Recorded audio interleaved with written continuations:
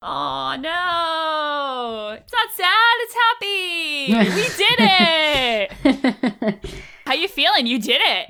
It's completed. Yeah. As of this Friday, you will be a completed podcast host. Although I didn't make you do over 100 episodes for your first podcast. That's true. Ever, so we're easing into it.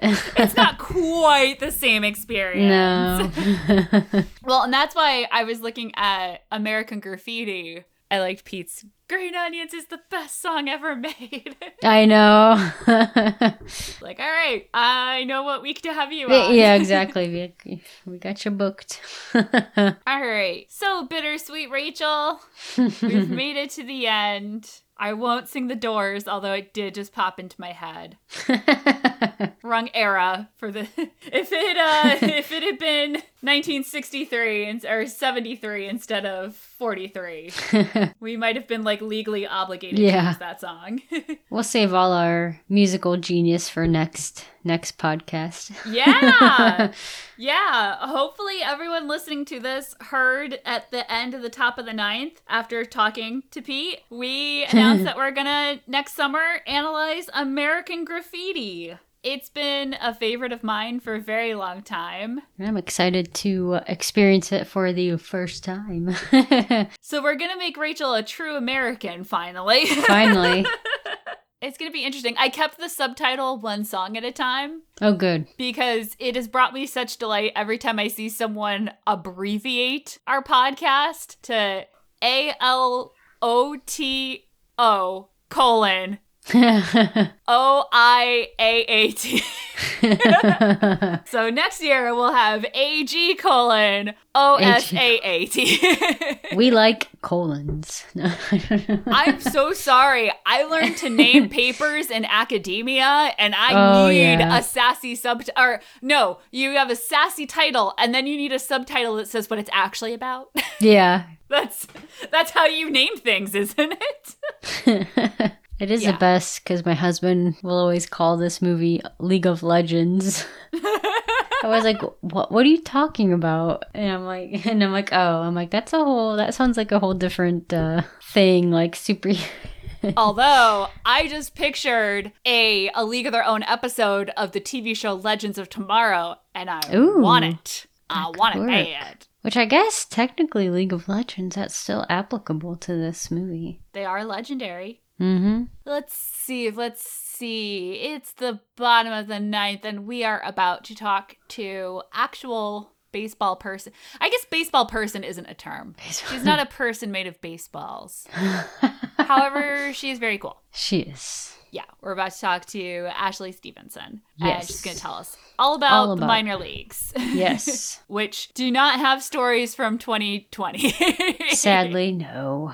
Yeah, current state of baseball is like still weird. Going. It's so weird. It's like the last week of regular play right now. It's still going, and like Mookie Betts is posting pictures about how excited he is, and it's like, oh, so like it's exciting. Postseason, this is happening. And then I just feel like on the running Major League Baseball side of things are such a mess that it's like, you're harshing my vibe. I don't know how else to explain it. Like, I cannot get excited about the postseason. And I know I'm a Red Sox fan, and this year... But that's not why I'm not excited about the postseason. I have gotten heavily invested in years where my team had nothing to do with it. Or even before I started rooting for the Red Sox. Like, I enjoy a good matchup, I think, is evidenced by all the overexcited crying I did in the World Series inning. So, yeah, I have no idea, like, what to make of it. Oh, Brock Holt had his second son was born. That was cute. Oh, That was a baseball thing that I felt no conflicted feelings about. Adorable. Yeah. How are you doing? Good. The Reds are keeping us on the edge of our seats if they will clinch that last spot or not. So they're taking it down to the wire. Like, it's like, you've got to keep going, guys. You got to keep winning. You're getting your money's worth out of this season. Yeah. Every game counts. Yeah. So we'll see. Oh, related to October baseball note. So I cleaned off my patio and like took down the hammock and put away the wind chimes. And my kid was like, "What are you doing?" And I was like, "Oh, I'm getting outside ready for winter." And kind of like, okay. And it just ended up like I needed help doing something. So all of us were out there and he's like, "We're getting ready for winter." Like he latched onto this. And then he was like, "Well, in winter it will snow." Or I forget, he didn't phrase it that way, but I was like, "Yeah, it that's why we put all the stuff away." Oh, yeah. And so today, September 23rd, he woke up and he asked me, "Has it snowed yet?" Oh, no. You're like, don't say that. Don't. I realized I had maybe set expectations for winter with my toddler that I was not ready to fulfill, No. and neither was Boston. We're not ready for that yet. I mean, I realize Colorado has already gotten some freak Oh, snow, yeah. but knock on wood, we have not. Yeah. And today was like the warmest day of the week. And so he was just like, I don't understand. And he's pulling on his boots and it's like, "I'm ready for the snow." And I'm like, "Oh no. Oh no, oh no." Kid, I have news for you. You're like, let's have a talk here. Yeah. Remember yesterday when we wore sweatshirts? That was it. That's all I'm committed to doing for the rest of the week. But like, it's still pumpkin spice season, so. Yeah. I do take it as a sign. I was scrolling through social media and I saw like your astrological sign as fall baked good you need to like indulge in right now. And I don't even remember what mine was because it didn't mean anything to me. I don't care. But his sign was pumpkin chocolate chip cookies. Ooh. And now it's all I've been thinking about. And I'm Yum. like, I think we're going to make pumpkin chocolate chip cookies this weekend. What is his astrological sign, if I may? He is a Pisces. Okay, so that's not my treat. Sorry. No, it's okay. See, I'm not really a pumpkin spice person. I used to be, but not so much. I got a pumpkin scone from Starbucks and a hot salted caramel hot chocolate. Oh, now from that Starbucks. would be good. Mm. And yeah, I did it as I was leaving the Target because you can't have it inside, obviously, now. And Oh, so yeah. I put my mask down and I drank the hot chocolate on my way to the train station. And then I ate the scone sitting on a bench in the park waiting for the train Ooh. out in the Fenway. And it was Very very nice. nice. It was Yeah. very nice. I had Snickerdoodle last time I went to the coffee shop. That was, this past weekend. The same day that my parents came to town and Ooh. we walked around downtown and we were in a local store and I was helping my mom pick out a new cardigan thingy. And my mom asked if I saw any clothes that I liked or if I wanted to pick out some clothes. And I was trying to get the message across that it's just hard because I don't really, I just wear like inside clothes. I don't really wear like, and I just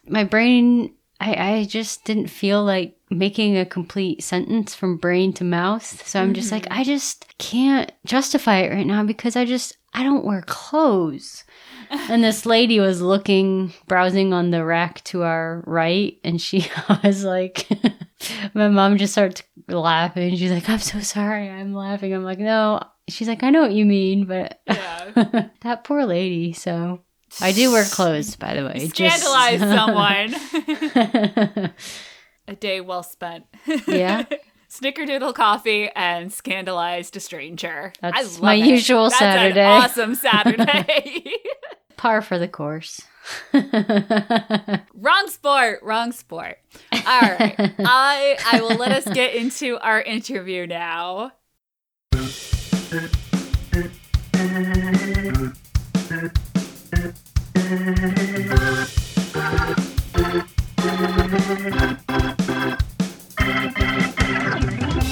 Welcome back to yet another episode of A League of Their Own, one inning at a time. Running out of innings, but we're not done yet.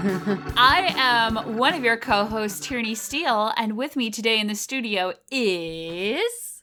I'm your other host, Rachel Mummert. And today our guest is Ashley Stevenson, and she is the Director of Fan Engagement for the Charlotte Stone Crabs, a minor league baseball team located in Florida. Hi, everyone. Thanks for having me. Thank you for being on our podcast. Sure. So usually we ask people their relationship to baseball, but my goodness, you are in it. Yes. That is amazing. It's a little weird right now. This is definitely the weirdest season or year we've ever had, for sure. But yeah, this was going to be my 13th season in minor league baseball. And of course, it got canceled. So I don't really know what to do with myself right now in August and not playing baseball. But yeah, been a lifelong baseball fan. If I can give a little bit of my background, it came from go for it. Came from my dad. My dad's hobby growing up was going to all the Major League Baseball stadiums. He's probably been to like 50 some now. He was going to go to the new one for the Texas Rangers this year and couldn't. So he's technically got one to go now to get caught back up. Oh, wow. But because of that, my parents were both teachers. So we all had summers off and we would take these great road trips and see a lot of other parts of the country, like national parks, Yellowstone, visiting the beaches in San Diego, and then would go to baseball games at different stadiums along the way and would usually hit 2 or 3 stadiums each trip. So it was a really, really cool childhood. Obviously that gave me an interest in baseball and kind of tied it to family, something you do as a group and have great memories from. So that's where the interest lies. So do you have your top or any of your top favorite stadiums that you guys have been to? Well, obviously, I am partial to the Cleveland Indians Stadium. Oh, yes. Just because I've been there more times. And I actually got to go to Game 6 and 7 of the 2016 World Series when they were in it, which didn't turn out the way I wanted because they lost. But I feel like that I earned my badge being a Cleveland sports fan. Oh, yeah. From that. That was such a good series, though. Yes. Yeah. And you can't really be mad at it because it was like the best baseball you could witness. And the energy was insane in that stadium. But some other favorites, I really like Camden Yards, Baltimore's stadium. It's cool with like the brick and stuff. We didn't actually get to see a game at the San Francisco Giants stadium, but we toured it and it is so cool being on the bay there. So I would say those are the 2 other big ones. I wouldn't say that the Tampa Bay Rays Tropicana Field is anything to get excited about, even though that is now my, affiliated team. Yeah. But it's a little different there. But they do have a tank there where you can pet stingrays. So I guess that's cool. Yeah, Florida has like weird, cool things going on in their stadium. Or at least they did. Bring back the home run statue, for goodness sake. Yeah. But, yeah, I always joke that I can never go back to Camden Yards because the only game I've been there for, it was my father-in-law, who's a massive Red Sox fan, and one of his best friends for decades and decades were both turning 60, and the Red Sox were in town. So they rented a suite in Camden Yards. And so I watched that game and it was like unlimited drinks, buffet of hot dogs and crab cakes and everything. I was just like, oh, I can never go sit in the bleachers now. Like, spoiled. So spoiled. I was so spoiled for that park. It is interesting though, because now that I work in the industry, it completely changes your view when you go to games. So like, I haven't looked at a game the same way since I started working in baseball. You notice all the other things like the signage and the promos they're doing and just every little detail. But it's still really cool. It's just different, Yeah. My other favorite park, other than Fenway Park, obviously, for the historical thing, is McCoy Park in Pawtucket, Rhode Island. Okay. Is for the Pawtucket Red Sox. Sure. I love it so much. I said, it sounds like an insult, but I meant it as a compliment that it really reminded me of the series Brockmire. But it was so much, just the way it was built, it was probably around the same time, and I just really loved it. It was that small town field. They have this section where you can come with like your towel and just sit on the grass instead of paying for a seat. And I was just like, this is wonderful. I love this. Like, it was just so old school and open and tiny little town. And then they did fireworks. Like, it just went straight to my heart. So I am a really big fan of small town stadiums. And I just watched earlier this year for the first time Bull Durham. Yes, and they show classic. her like walking from her house to the stand. I'm just like, I want that.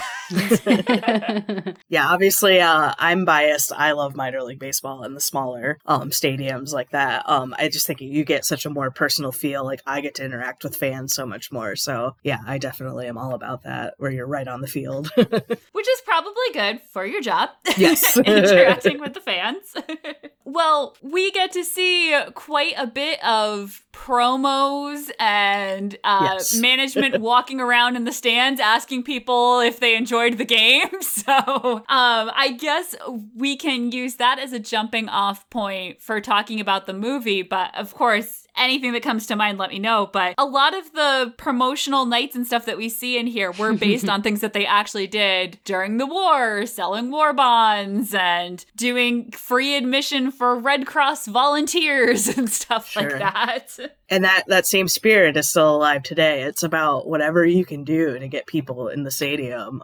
We have nights where we let people in for free that are from certain groups, veterans or nurses or teachers, and the weird and wacky things that we do to catch people's attention. What's the next new idea? And one of the really cool things about working in baseball is that a lot of teams idea share, because everybody's set up to where they have their own area that they're concentrating on bringing fans from, so it doesn't hurt if the other team does well too. So we're constantly looking at what's new, what next new thing can we do, and I'm sure that that's going to continue on too as we try to get people to come to the ballpark. What's the craziest, like, I'm always obsessed with the different, like, relays and stuff. Like, when we were at McCoy, the race was sponsored by, like, an optician's office. Sure. So people were in, like, giant inflatable eye costumes racing each other fun. around the track.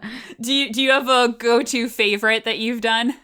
We do a contest called Build a Burger in our ballpark, where they have to assemble their burgers and one ingredient at a time, which are big foam objects. And basically it's a suicide sprint, so it sucks to do, Wow. but it's so entertaining. And when that person goes to grab their top bun and they miss, the whole crowd just goes, no! And like, it ends up being a great This race, like suspense. every time. And then when I worked for Lynchburg, we had a America race where we had a mascot eagle, patriot, and a hot dog that would race from the right field line down to home plate. And the amount of people, both kids and adults, that saw those mascots and got so excited and wanted to take Aw. their picture, it was crazy. It's just this phenomenon mascots have with people. So that's always fun too. It's impossible not to get invested. Yeah. And have your favorite. Yeah.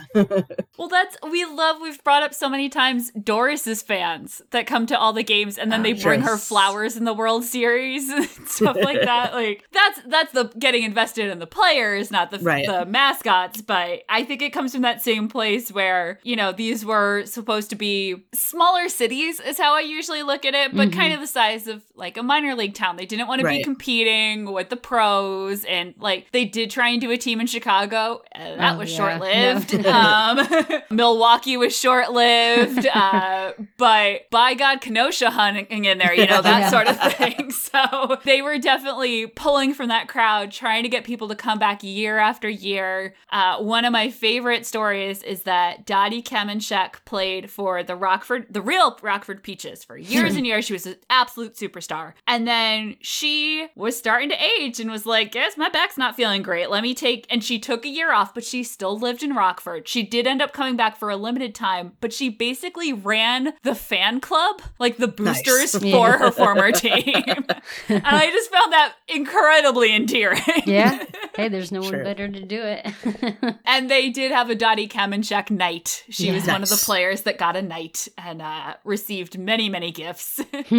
Although I always feel a little weird when they talk about how much money they made passing the hat amongst the other team. And I'm like, dude, I mean, maybe I'm just very selfish when it comes to my money, but I would be like, what's the minimum donation I can get away with here, guys? I just rode a bus across the Midwest. Yeah. But that's a roundabout way of transitioning to talking about Doris. No, I mean the movie.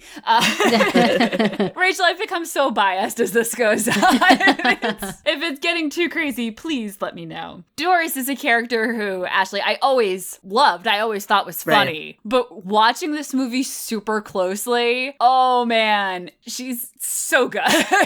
Because she's the one that gives the speech on, you know, there's a lot of us. That part. We don't need to put up with these men just because, you know, we're good. We're better at baseball than them. And, goodbye, Charlie. Yeah. I guess my first A League of Their Own question would be, do you have a go-to favorite character from the film? I've always been partial to Marla. She has a special place in my heart because I think she takes the biggest transformation in the movie and really found herself through the team. And I think that's such a huge part of what sports is you become a family. And a big theme was they had all these people trying to tell them what they needed to do in order to get people to watch them. And they just proved all that wrong. That no, we are good and we have a reason for people to watch us, and they all kind of took that journey to find who they were, that kind of instead of fitting the mold that they were told to be in. So I think for that reason Marla is my favorite. Marla and her dad. Yeah. Yes.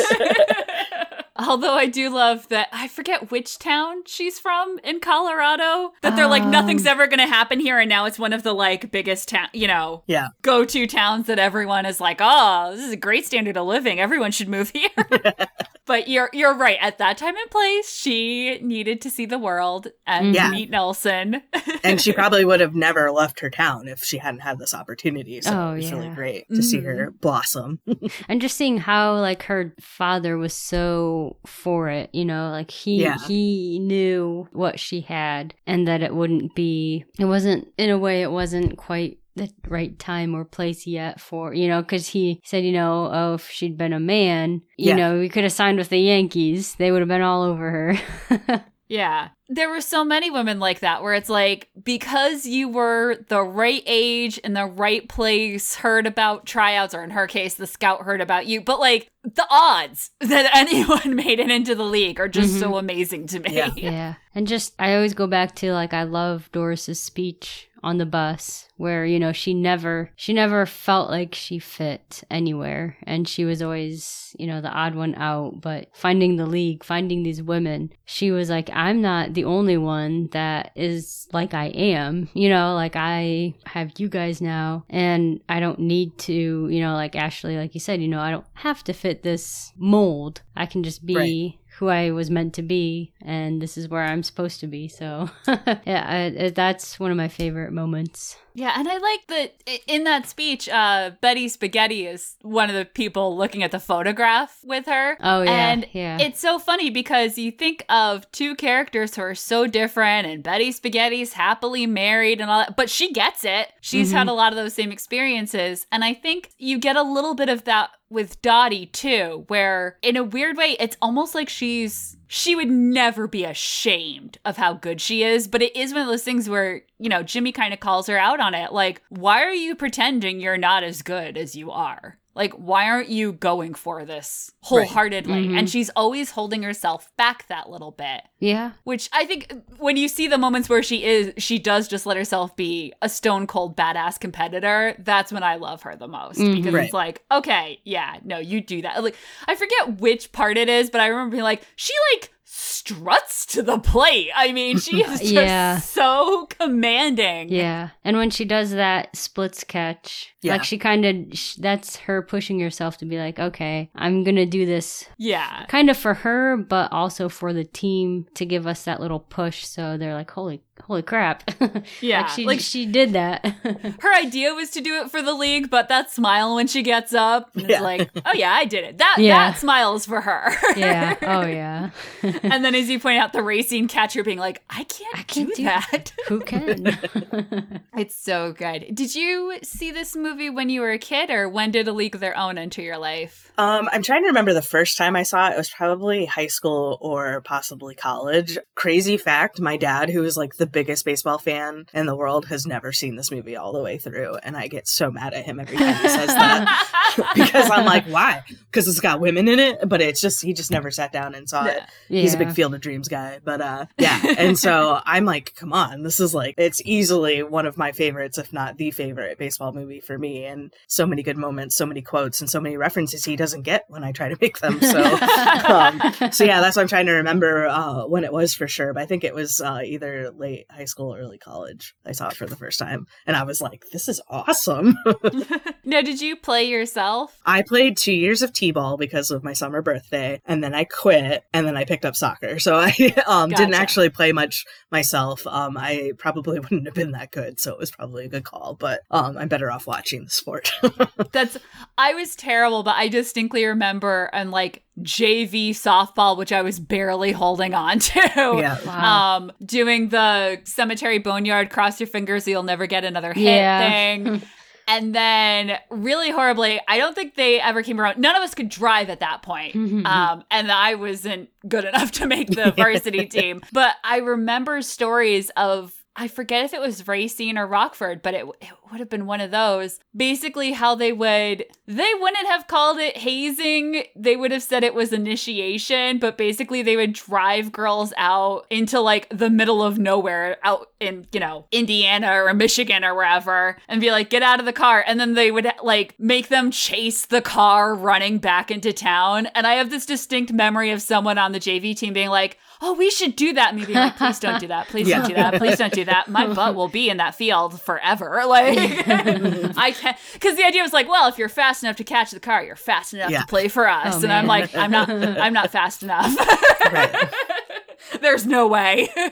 It's funny, though, because even though I gave up after T-ball, I still had those daydreams growing up of, like, what would it be like if I were the first woman to make Major League Baseball? And even though knowing in my head that it was never going to happen, nowhere close. And I think that this movie kind of, like, is the dream for so many people that used to have those thoughts of, like, oh, I was just born in the wrong time. I could have done it, if I had been around back then. But that's what's so cool about it, is it really just gives you that hope of, like, why not? Why can't women do it too? Maybe I could have been a chaperone. Maybe. Yeah. Although I've looked at their manual, they were in charge of a lot.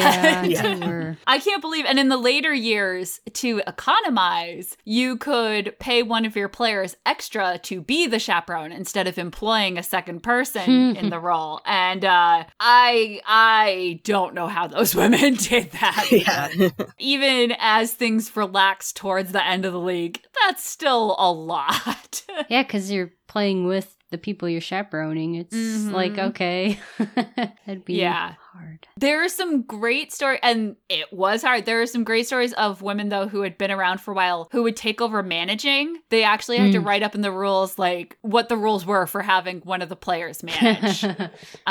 Because there was someone who did it for, like, got half a season. I mean, like, a significant chunk of time. And I think there was someone where they were like, oh, well, we'll just bring her back as manager next year. And they were like, excuse me, no. Please. We've come so far, and yet we have so far to go. Yeah. And that's a thing that, like, men did all the time. Managers were also players before modern baseball really took over. And why shouldn't women be managers? They, have that natural instinct to support each other and to lead and to comfort. And obviously the most famous quote is, there's no crying in baseball, which I've had to say to myself a couple times at the ballpark before being like, it's fine. But, there's something to be said about women having like that emotional intelligence, and they can read what other women are going through and be able to, pull out what they need in that moment. And so I think it actually makes us better leaders in that way. So that's why I loved that kind of thread in the movie of Dottie kind of taking an assistant manager role and being able to bond with Jimmy Dugan. So along the way. And they show that she does get better as she has that natural leadership ability. But I like that the movie does kind of show her getting better at managing as time goes on. Like she has some good instincts, but she's a catcher, so that makes sense. Yeah. Whereas Jimmy's actually showing her how to be a manager. Right. Yeah. They really rub off on each other, and that's really cool to see. Oh, yeah. And I really love noticing this go round that when Dottie leaves, May becomes kind of the de facto new like as people drop off, it comes down, and then you see like at the end of that World Series, May was the person who was like calling the shots, rallying people together, keeping Jimmy in line, and it's like, oh my gosh, like look at her assuming the leadership position when it's thrust upon her. And even like after the game, she's kind of the one that's like, you know, picking up the pieces and being like, all right, you know. Everyone on the bus. Yeah. Oh, I love this bus. I'm sure it was not comfortable in the real circumstances, but man, as a movie set, I love this bus so much. And they all have their own little, you know, their pictures tacked up on the windows at their seats and stuff. It's really cool. Do you have a favorite kind of aspect of the movie that you really latched onto, other than you think there's no crying in baseball? It's a personal mantra. Yeah. I think it's just, I like so much about this movie is it is both about the people and the relationships, but there's a lot of good baseball action in it too. Oh, yeah. It really blends it together, because a lot of times in movies about baseball, you either get the one that's driven about the game itself or driven about the people. And this is just such a great blend, and so many great moments. Like we said, her doing the splits, catching the ball, just catching the ball barehanded with her hand. Like, it's so cool. So many good moments of them playing good baseball. Oh, Rachel, I don't know if we ever mentioned with this, because everyone talks about Dottie in the split, obviously. I love Dottie going into the dugout. When that she catches... catch might be my favorite. When she yeah. catches it and she's like over the steps, and then you just see her fall into the dugout. And she still jumps running. up and she's like, I got it. Yes. Exactly. And he's like holding everyone back, like to keep them out of play. And yeah, that one does get overlooked a lot. Yeah. That one gets overlooked, and it's really impressive. And as someone who has fallen on concrete steps, oh my God. And it just shows like, hey, we're just as willing to go that extra, like, you know, to make that play. One of them gets like the road rash from sliding in a skirt and all of that. And that was real. That was a real. Yeah. I was like almost crying in sympathy reading how they used to dry out the fields. Actually, I'm going to go on a limb and guess that they don't do this anymore for, you know, safety reasons. They'd set the infield on fire. That seems counterproductive, but... They'd set the infield on fire to dry it out. Wow. And so the players were talking about, you basically were sliding on concrete, you know, it was so hard from that treatment. Because they just do it over and over, you know. Field's wet. All right. Go set the base paths on fire. What the? Oh my God. I really I need to investigate this more. I need to know what this process was. None of it seems safe. No. and nowadays, you know, the infield dirt, the top layer is turfus, which are these little kind of pellet type things that get stuck in your hair when you pull tarp. Ouch. But I was just going to ask if it's the same, because I played lacrosse on artificial fields, and those little pellets, like, you would just find them everywhere. Yeah, like 2 everywhere. years after you stopped playing. And I don't understand. Shoes and you're walking along with it in your shoes the whole rest of the game. But it's actually like a conditioner, so it doesn't work unless you wet it. And so we used to get so mad all the times that we would be waiting to like tarp the field overnight, where we had to wait for them to water the infield before we could put the tarp on. We were like, but we're preventing rain. Couldn't we just let it rain on it? But that's, you know, not how it works. So, and I have also had to squeegee water out of the outfield before. So, oh my gosh. Wow. You name it, I've done it. But one of my other moments that I really love in the movie is when Dottie and Jimmy get into like the battle of the signs, giving the signs to the batter, and she does the whole in and out back and forth. Because that is just like, that's such a classic element of baseball, and I love that, you know, they had that little battle. And with Marla, most players would have stood there and just stared at them, but of course she is like trying to obey both of them. Yeah. So good. She's so sweet. Their little fancy hairdo that she gets after Charms. Sorry, I've been watching Perry Mason, so I'm like obsessed with hairstyles now. Because they're just crazy. You just look. Is it Tatiana Maslany? If that's how you say her name. Yeah. She's amazing, and she's in it, and her hair is just like, I am fascinated by it. Nice. It seems to be defying gravity and physics at some points, and like, I love this. It's intense. Just a warning to our listeners. If you're used to me talking about lighthearted things like A League of Their Own, HBO's Perry Mason, slightly different vibe, but... But if you're fascinated by this era, you will not be disappointed. Back in 1943, there's so much good baseball in this. And I loved all the stories of like Penny Marshall just having them like one after another go out, make a catch, do these plays, like just play a game, filming from all angles, trying to catch everything. Because didn't you say like, they would just keep playing just so they would have extra footage just in case. Yeah. So the hardest thing was keeping track. They had clean uniforms and dirty uniforms. So they were supposed to switch for where they were in a game. Yeah. And just the auditions themselves for the parts, she was not kidding around, it's like, come here, play ball, show me how well you play ball, and we'll see. Which, like I said, you can definitely tell the people who had serious baseball backgrounds versus the people who, maybe like me, like, yeah, I played JV, this is fine. I know how to swing a bat. Everyone could swing a bat, like, I really appreciate that. Penny Marshall really did women's baseball a favor picking this as her project. Definitely. There was definitely something in the air in the late 80s going around. And I have to admit now, and hopefully we don't get hate mail, I have not yet watched the documentary A League of Their Own that inspired her to make this movie. I have not either. I don't think I've ever watched a full-length documentary on the League, and there are a few of them. I've watched a lot of footage, but not the actual documentaries that have been made. Now, Ashley, did you know much about the League outside of this movie? Well, I definitely didn't know anything about it until I saw the movie, and then when at the end you realize it's all based on true things, it was like, what? How have I not heard of this before? Yeah, exactly. So, yeah, I definitely did some research after then learning about it, but I wouldn't have ever known about this probably if this movie hadn't come out. Well, the thing I love about it too,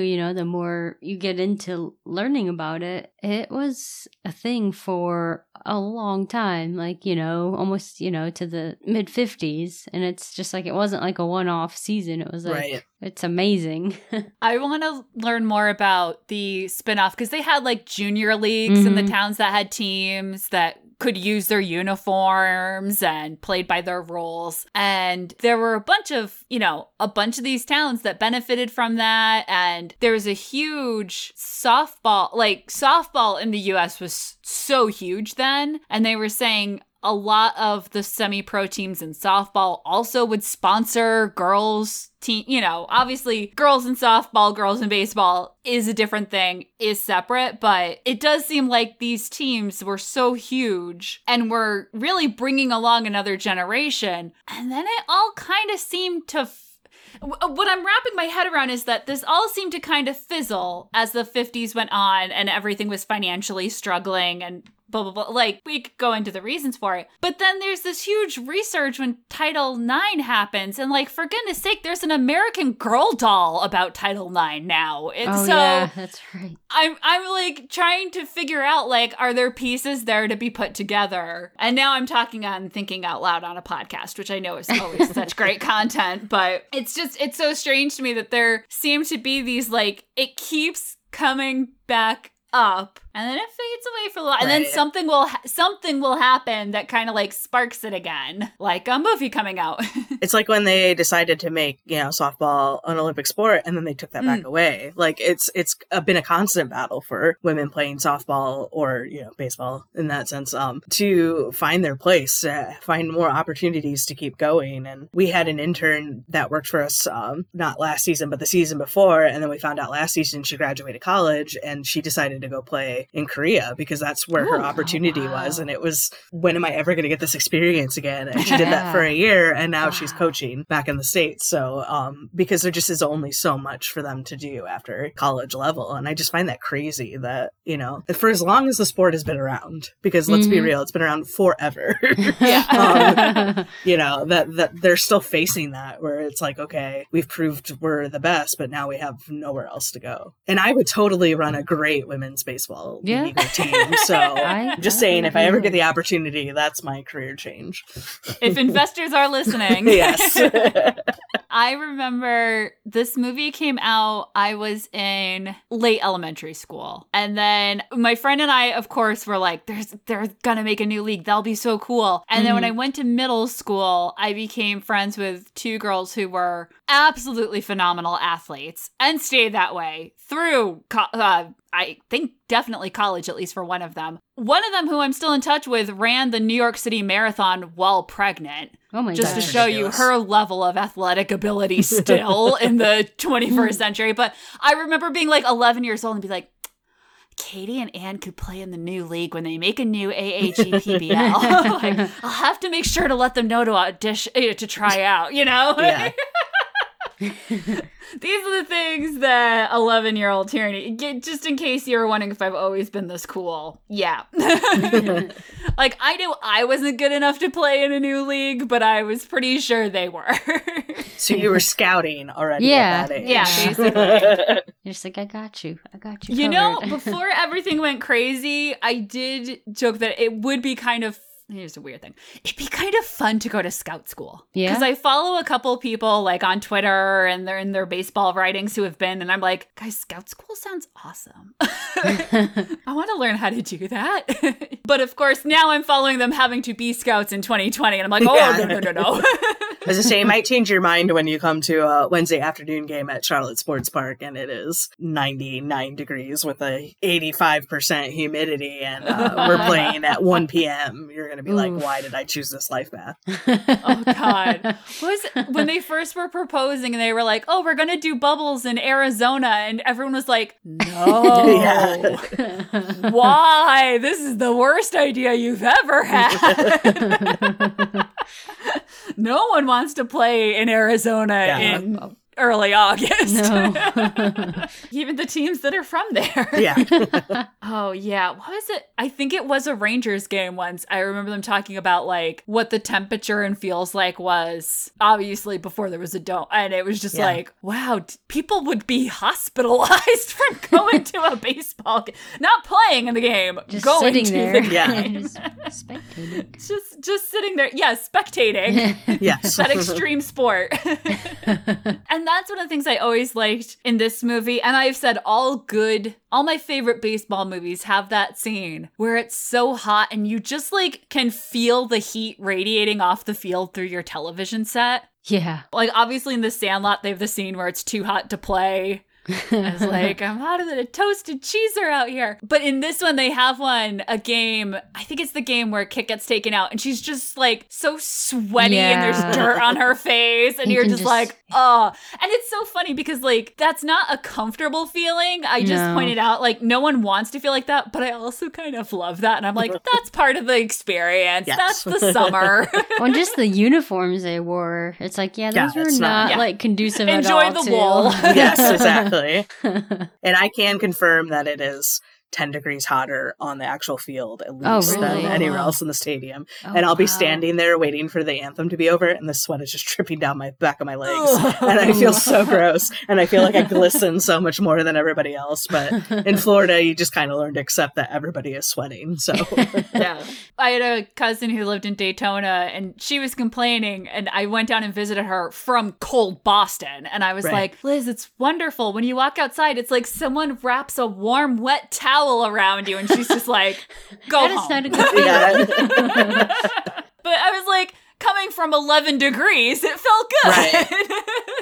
And now that I like live in a place that doesn't have winter, I don't think I can go back to like actually having winter. Yeah. But the worst part about summer is just that like this time of year you'll walk outside at 8:30 in the morning and it already is like so humid and hot. Like there is no it's cooler in the morning and it heats up.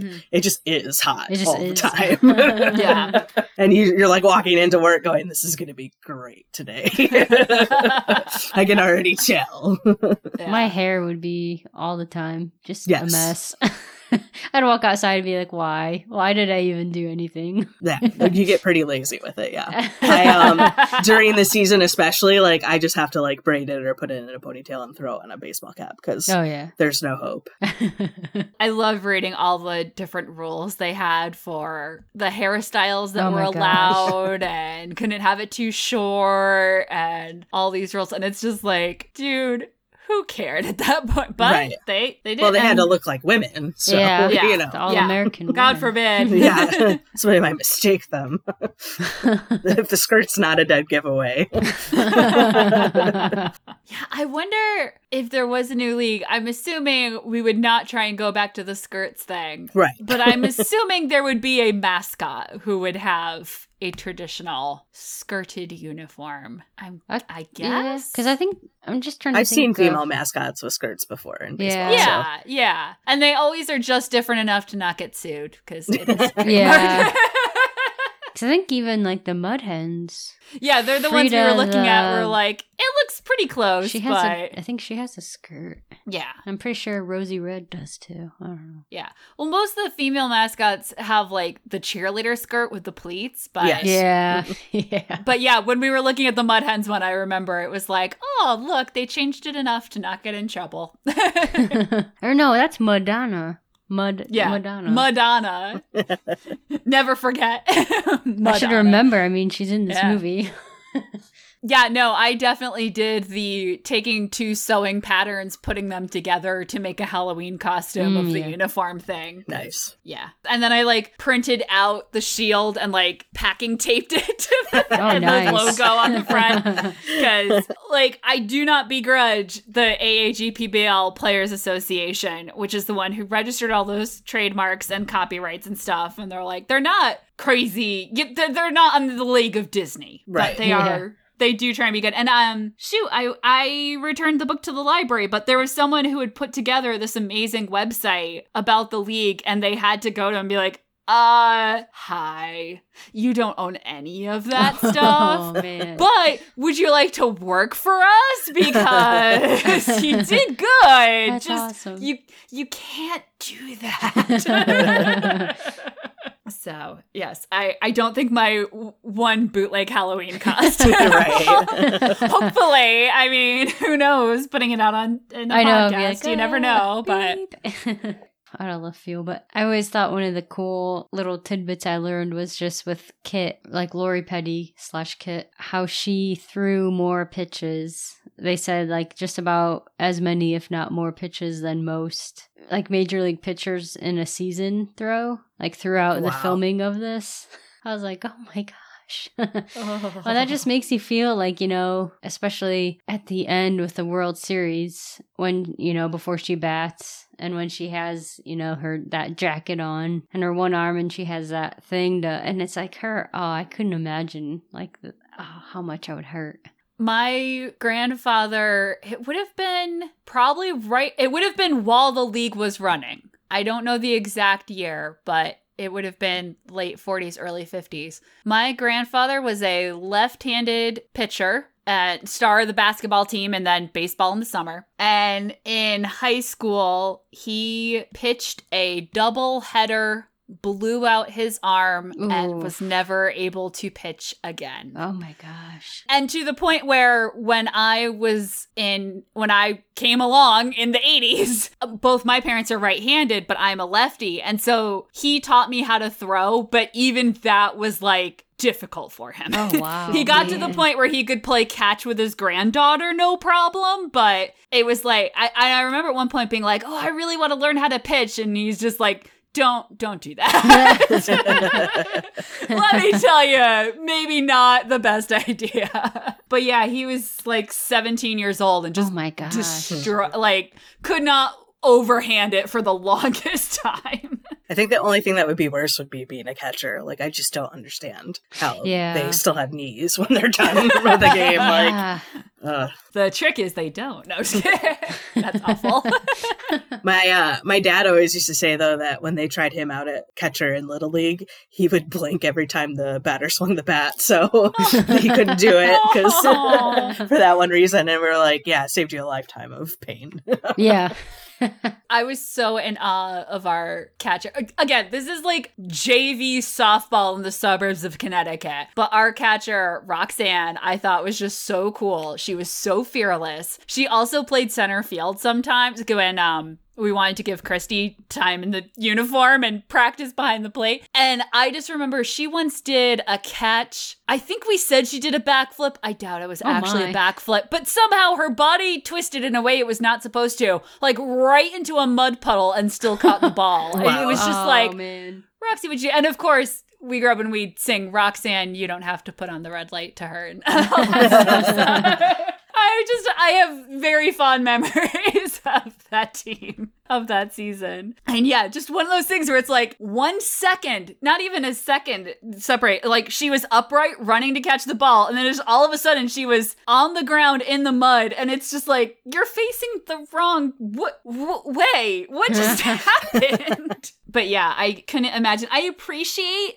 the catcher role and the behind the plate, and I was not brought up a Red Sox fan. I became a Red Sox fan, and if you get me started on how Varitek isn't going to be in the Baseball Hall of Fame, we will be here another hour. So I'll move on, but it's crying shame. That's all I'm saying. But yeah, being left-handed, I was very disappointed that I would never get to play second base like my dad had. Oh. I was like, I want to be just like my dad. And they're like, no. That's not going to happen, sweetie. Well, speaking of catchers, catching balls, and pitchers blowing through stop signs at third. It's time for the question. We must ask the question. Okay, Ashley, this is the question of controversy that we ask each guest. So, at the final game of the World Series, do you have a opinion on whether Dottie drops the ball on purpose, or if it's just a freak, getting plowed into by a base runner and you just drop the ball because you got hit straight on? It's been a while since I've watched that scene, so I don't know if I can give a really strong opinion. I think if I remember correctly, there might have been a little of she did it on purpose would be what I would lean to. There's a lot of I understand ways that the movie's framed to be like, I always go back to her hand on the ground and the ball rolling out of it. Just how that's framed. It's like, what is that? Does that mean it was on purpose? It's just like, what does that mean? Her hand bounces. She gets hit so hard. Yeah. So is that the wrong answer? No. Actually, what's beautiful is there is no right answer. Okay. Yeah. They even confront in the commentary, the actresses were kind of ganging up on Penny Marshall, and she's like, what are you talking about? I didn't even know this was a thing until a couple of years ago. It's like people started coming up to me and I'm like, what are you talking about? I don't know what's going on. So there is no definitive answer. I mean, unless someday, not a very long time from now, Gina Davis passes away and she whispers it on her deathbed or something. like Citizen Kane here. That's the only way that will ever have an answer. Because I understand both arguments for it, but man, every time I watch them go over, I'm just like, oh. I just assumed that she dropped it because she got hit harder than we see her hit at any other point in the movie. That's fair. But yeah, there is no right or wrong answer, which is why we must put everyone on the spot and ask. And every time I'm like, oh, that's a good point. I think I changed. It's like, I can't. It's like, she did. She didn't. She did. Yeah. Because there's a lot of definitive evidence one way or the other. It's the movie that keeps on giving. Yes. And that's one thing we've brought up a few times on this podcast is just how incredibly well this movie has, quote unquote, held up. Oh, yes, aged into the modern world. To some extent, it's helped because it's a period piece. But even some period pieces have not gone quietly into that good night. So I love that this is still, you can just pop it on. It's still a good movie. Mm-hmm. It does not feel dated in that way.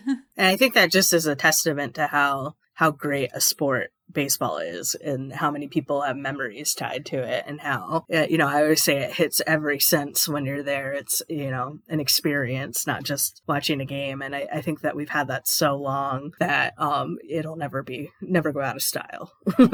Oh, yeah. So you're not going to be writing any of those baseball is dying articles that have been being written since, 1893 or whatever. As long as I still have a job, then I go with it'll never die. Yeah.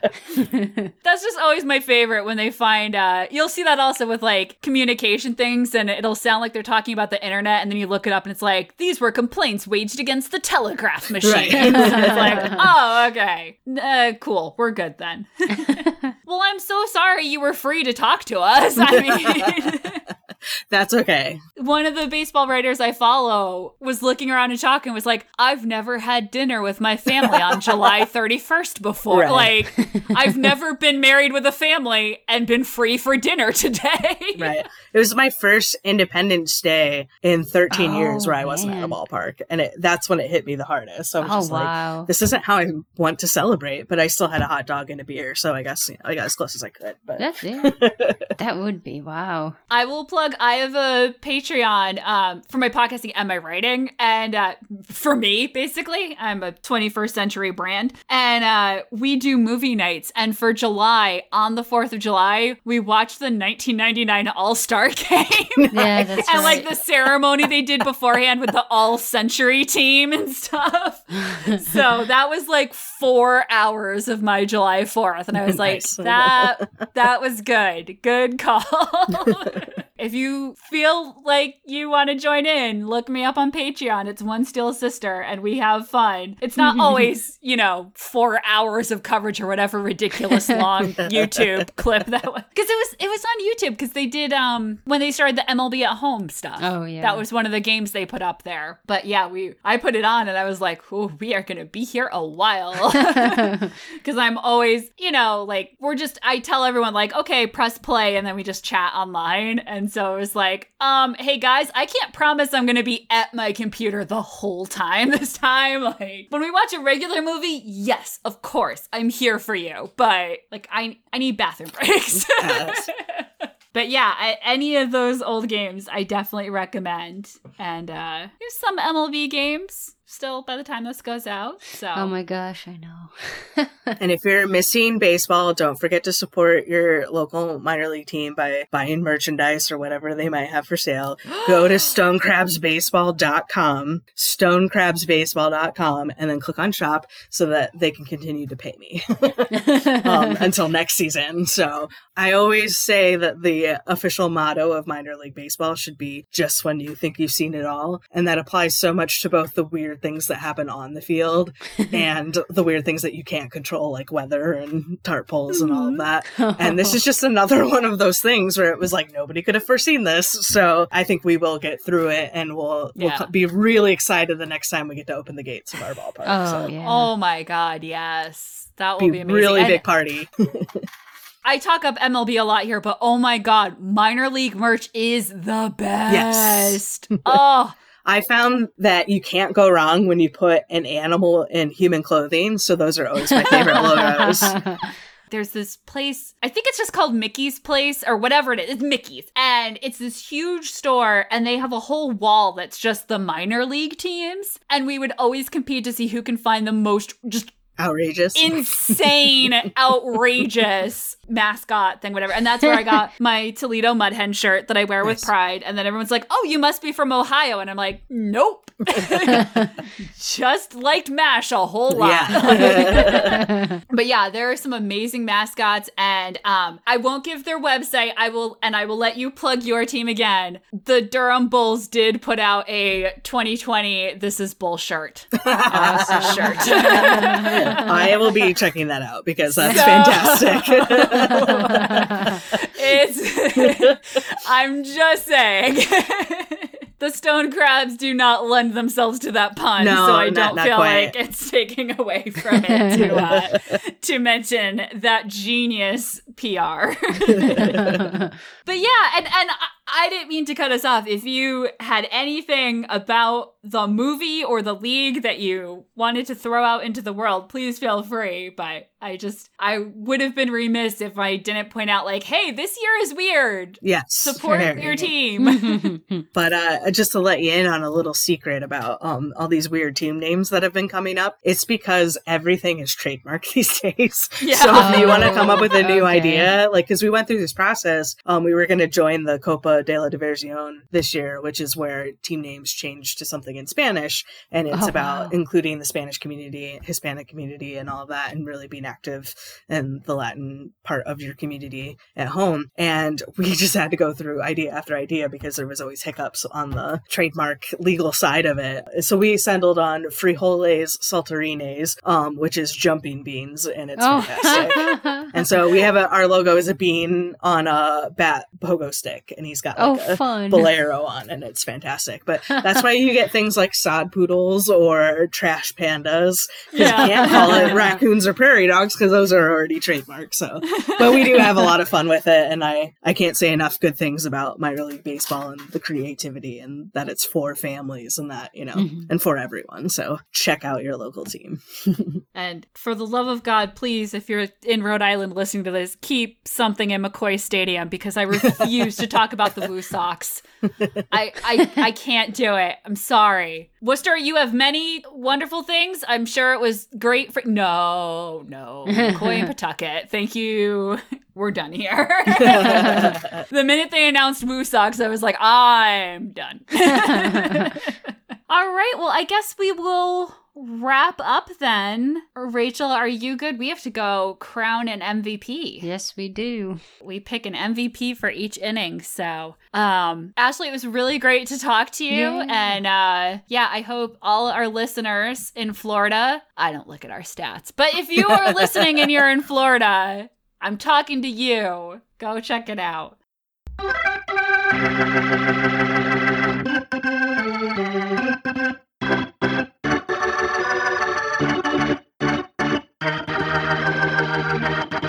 And I think the only thing else we have to do tonight is our MVP.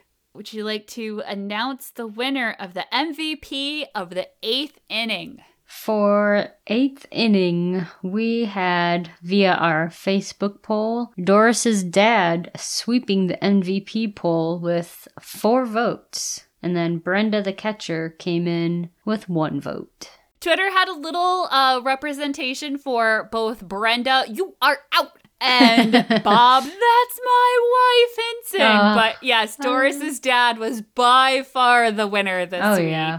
Which is just delightful. That just makes me so happy. Like, he's just so cute. I know. I just love that I heard a little echo on that. I love that I broke my audio. Loving Doris's dad. But hey, when you're buying steak dinners, you're gonna win MVP. Oh man.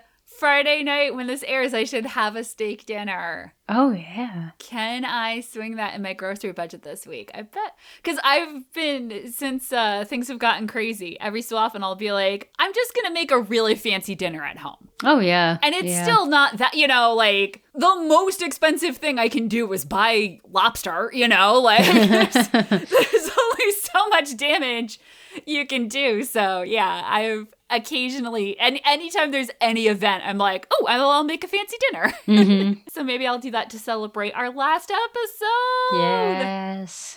And people may be wondering, how can this be the last episode? How will they announce the 9th inning MVP? Very good question. We're going to cheat. We're the MVPs. That wasn't actually what we agreed off mic, but I do think there is a little MVP going out to first-time podcast co-host Rachel Mummert. Oh dear, I don't even have a speech prepared. Or clothes on. No, I'm just joking. Hey, we don't record over Zoom. It's all good. Oh, Zoom. I had my first Zoom experience. I had an online training the past 2 weeks for my job. The second week, they're like, oh, let's see your fun backgrounds. And I was like, oh man, like, which one do I want? Blah, blah, blah. And so like I was like, oh, I'm awesome. I chose the TARDIS, the 10th Doctor TARDIS background. And I was so proud. And then today I chose running from the boulder in Raiders of the Lost Ark. I was like so mad. I'm like, nobody asked me about my backgrounds. Oh. But hey, it was fun picking them out. But like, isn't Zoom exhausting in a weird way? Yeah. I talk to friends on Zoom for 20 minutes and I'm like, I need a nap. I talked to friends just on my phone over video for 2 hours last Friday night. And I was just like, this is fine. Yeah. Well, and I have to remember my face. Like, people can see, even if I'm muted. It was like all day from like 8 to 6. By 6 o'clock, I'm like, come on, people. Come on. And then I get impatient and I'm like, no dumb questions. Like, and people would be like, because we had to take these, it was for audit, because my fun job. And it was for certification, so we had to take a couple of tests, and they'd be like, what's that on the test, and blah, blah. And I'd just be like, come on. And I'd be like, watch your face, because people are going to be able to tell, like, you're like, come on. Yeah, I think if this podcast has proven anything, neither you or I are good at hiding our feelings. We will feel things and you will know about it. But for real, we had said that our 9th inning MVP are just the real players of the league. Which It's a total cop-out. We stole the idea from Penny Marshall. The film is dedicated to the players. Our podcast is dedicated to the players. It's all good. Yes. Without those players, we would not have what we have today. So really, truly, our podcast, the most valuable players. Yes. Took us 9 tries, but we finally figured it out. Players that are valuable the most. The most.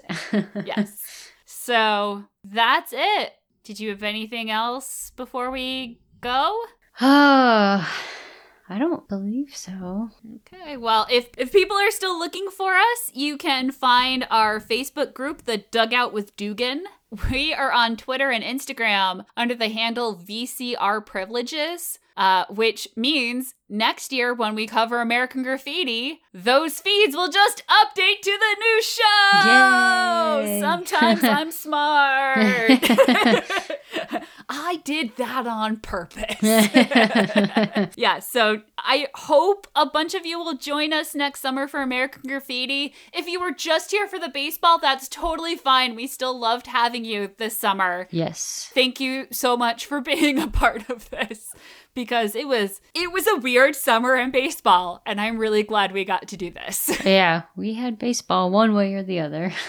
But yes, feel free to keep up the conversation on our Facebook and our Twitter. It's been a thin slice of heaven. So long, milkmaids.